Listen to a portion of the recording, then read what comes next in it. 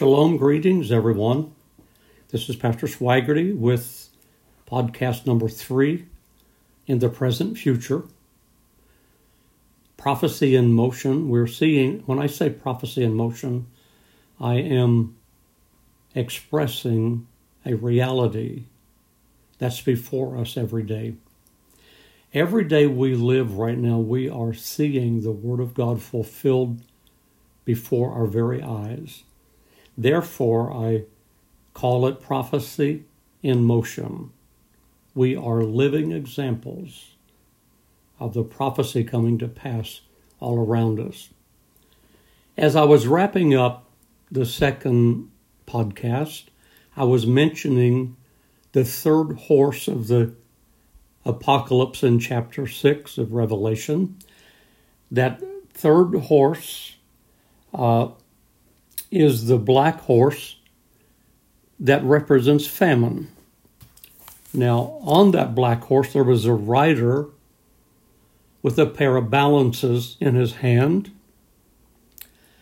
That indicates that he is a preserver of food, sort of like Joseph in the book of Genesis, when in Egypt he was able to interpret the dream that Pharaoh had and said there's going to be 7 years of plenty and then 7 years of famine. And my suggestion to you, Pharaoh, is to, while there is time to preserve food during the 7 years of plenty, we need to store that so that during the 7 years of famine, there will be enough food to sustain the people. And because of that wisdom, Pharaoh put him in charge of that. He became second only to Pharaoh in the Egyptian country because of that wisdom. But this time around, there's not going to be enough preserving to get people through. The black horse represents a very bad time in the world history. The rider with those balances is saying a measure of barley for a penny, a measure of wheat. He's talking about the expense of purchasing food for whatever food is left. And as you and I realize firsthand, here in the last 2 months, we have seen even the most prominent grocery stores having shelves that were cleaned out. They were not restocked the way we are accustomed to because there was hoarding of different items. Who in the world would have ever thought we'd live to see a day when people would put such value on a package of toilet tissue? But folks, that's only a prelude as to what is to come. God does not intend his people to go through that famine. It's called the catching away. But you say, how can this kind of famine be? Well, our farmers are struggling to produce enough food to take care of the needs of the people. The world is in danger of running out of food, we're told, by the news that we read every week. But I want to share something with you that I received only yesterday. This podcast is on June the 10th, I'm doing right now, of 2020. Yesterday, the news on June 9th, 2020, I received it at 4:54 p.m. from Israel. And the headline says, locusts, swarms cover 13 countries, expected to be 8,000 times larger than last year. Now, in the book of Exodus, chapter 10, verse 14, one of the plagues that Egypt dealt with before Pharaoh would let the Hebrew nation come out of his country as slaves, the scripture says the locusts invaded all the land of Egypt and settled within all the territory of Egypt in a thick mass. Never before had there been so many, nor will there ever be so many again. That's in Exodus chapter 10, verse 14. However, the picture that accompanied this article yesterday shows the sky almost blackened completely with locusts. And the article says the swarm of locusts that covered Africa last year returned this year, pushing several nations into a food crisis. But just like pre-Exodus Egypt suffered waves of plagues that left the land barren, unseasonable rains generated an extra and unexpected generation of grasshoppers that experts believe could be 8,000 times larger than what have already been seen. The official issues warning that the current wave of locusts has been swarming over parts of Africa, Asia, and the Middle East since last December and will probably continue for the rest of this year. According to a new report from the International Rescue Committee, a new round of locusts are hatching that could result in swarms that are 8,000 times larger than swarms earlier this year. This current mega swarm, the worst in many decades, originated in Yemen, but now threatens 13 countries, including Kenya, Ethiopia, Somalia, Sudan, India, Uganda, Pakistan, and southern Iran. The infestation threatens the food security of some 40 million people, many of whom are already in danger of starvation. Somalia, which is expected to be the hardest hit, could see 50 to 70% losses of their farm crops. The country's farms and pastures were previously hit by drought in 2017 and 2019, followed by flooding. In Kenya, at least 173,000 acres of land were infested in January with the locusts, making the country's worst locust event in 70 years. The Food and Agricultural Organization's Senior Locust Forecasting Office said a 37-mile long and 24-mile wide swarm of locusts was spotted in northern Kenya that month. The World Bank estimated that an unaccounted outbreak could result in damages of losses of up to $8.5 billion by the end of this year. Ethiopia is expected to be the worst hit. Now that's what we're reading in the news today. And let me just say that the third seal being opened after the church is called out of the world, the rider comes in on a black horse, and he has a pair of balances, and he's declaring the price of a loaf of bread.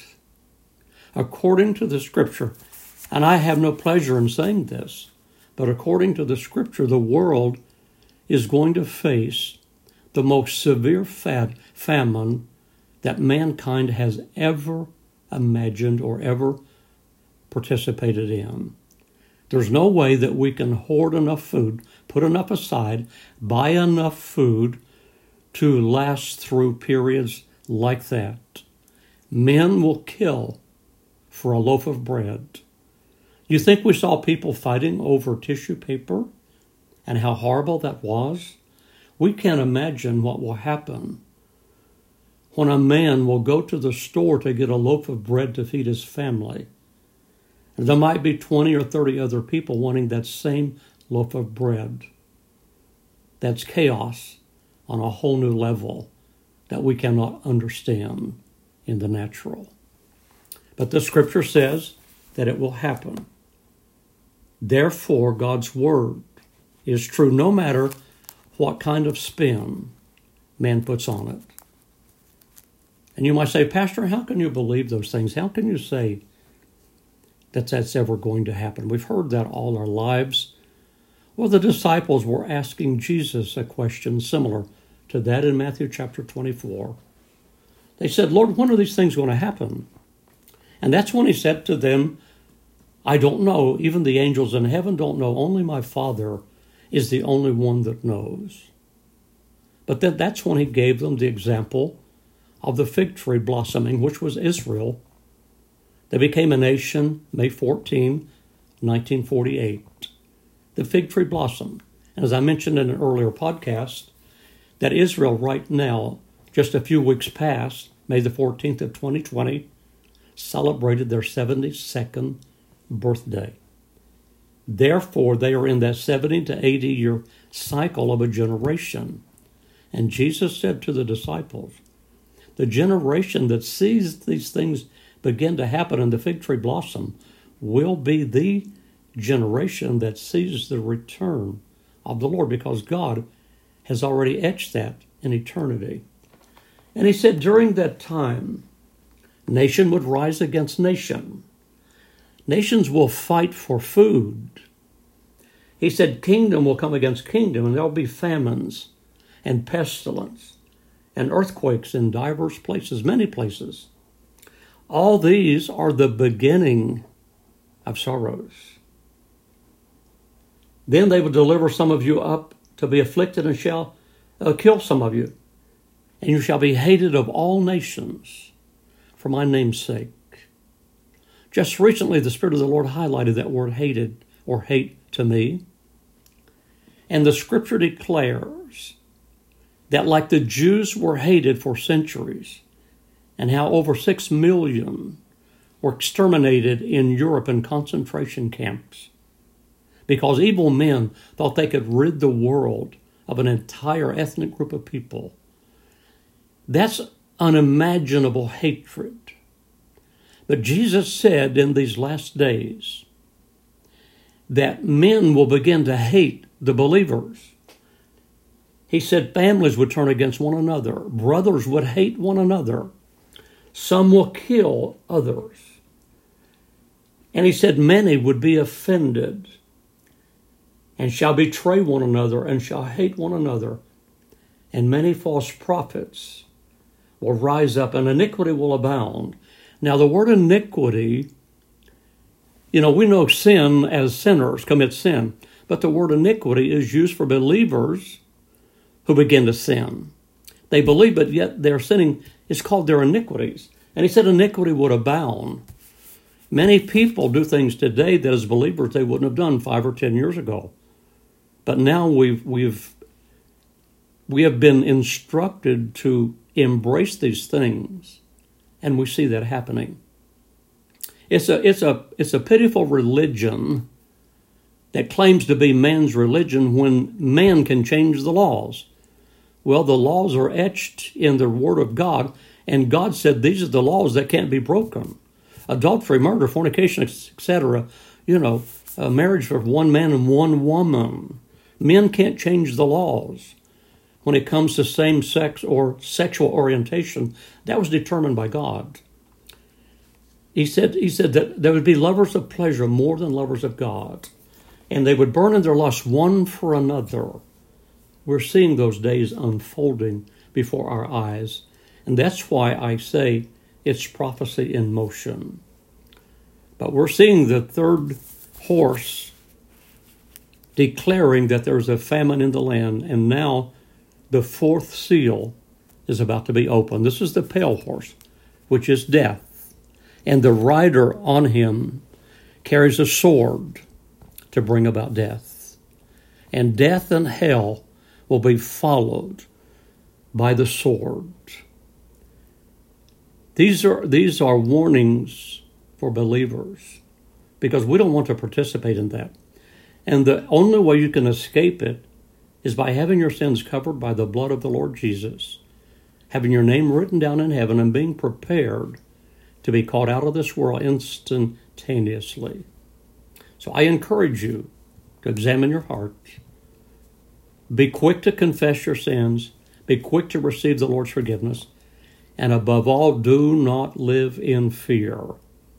God did not give us these warnings that we should live in fear. Only godly reverential fear, that we might repent and be prepared to be called out of this world before these evils begin to unfold. Until the next time, may God bless you, be safe in Him, and worship and rejoice that your name is written down in heaven. God bless.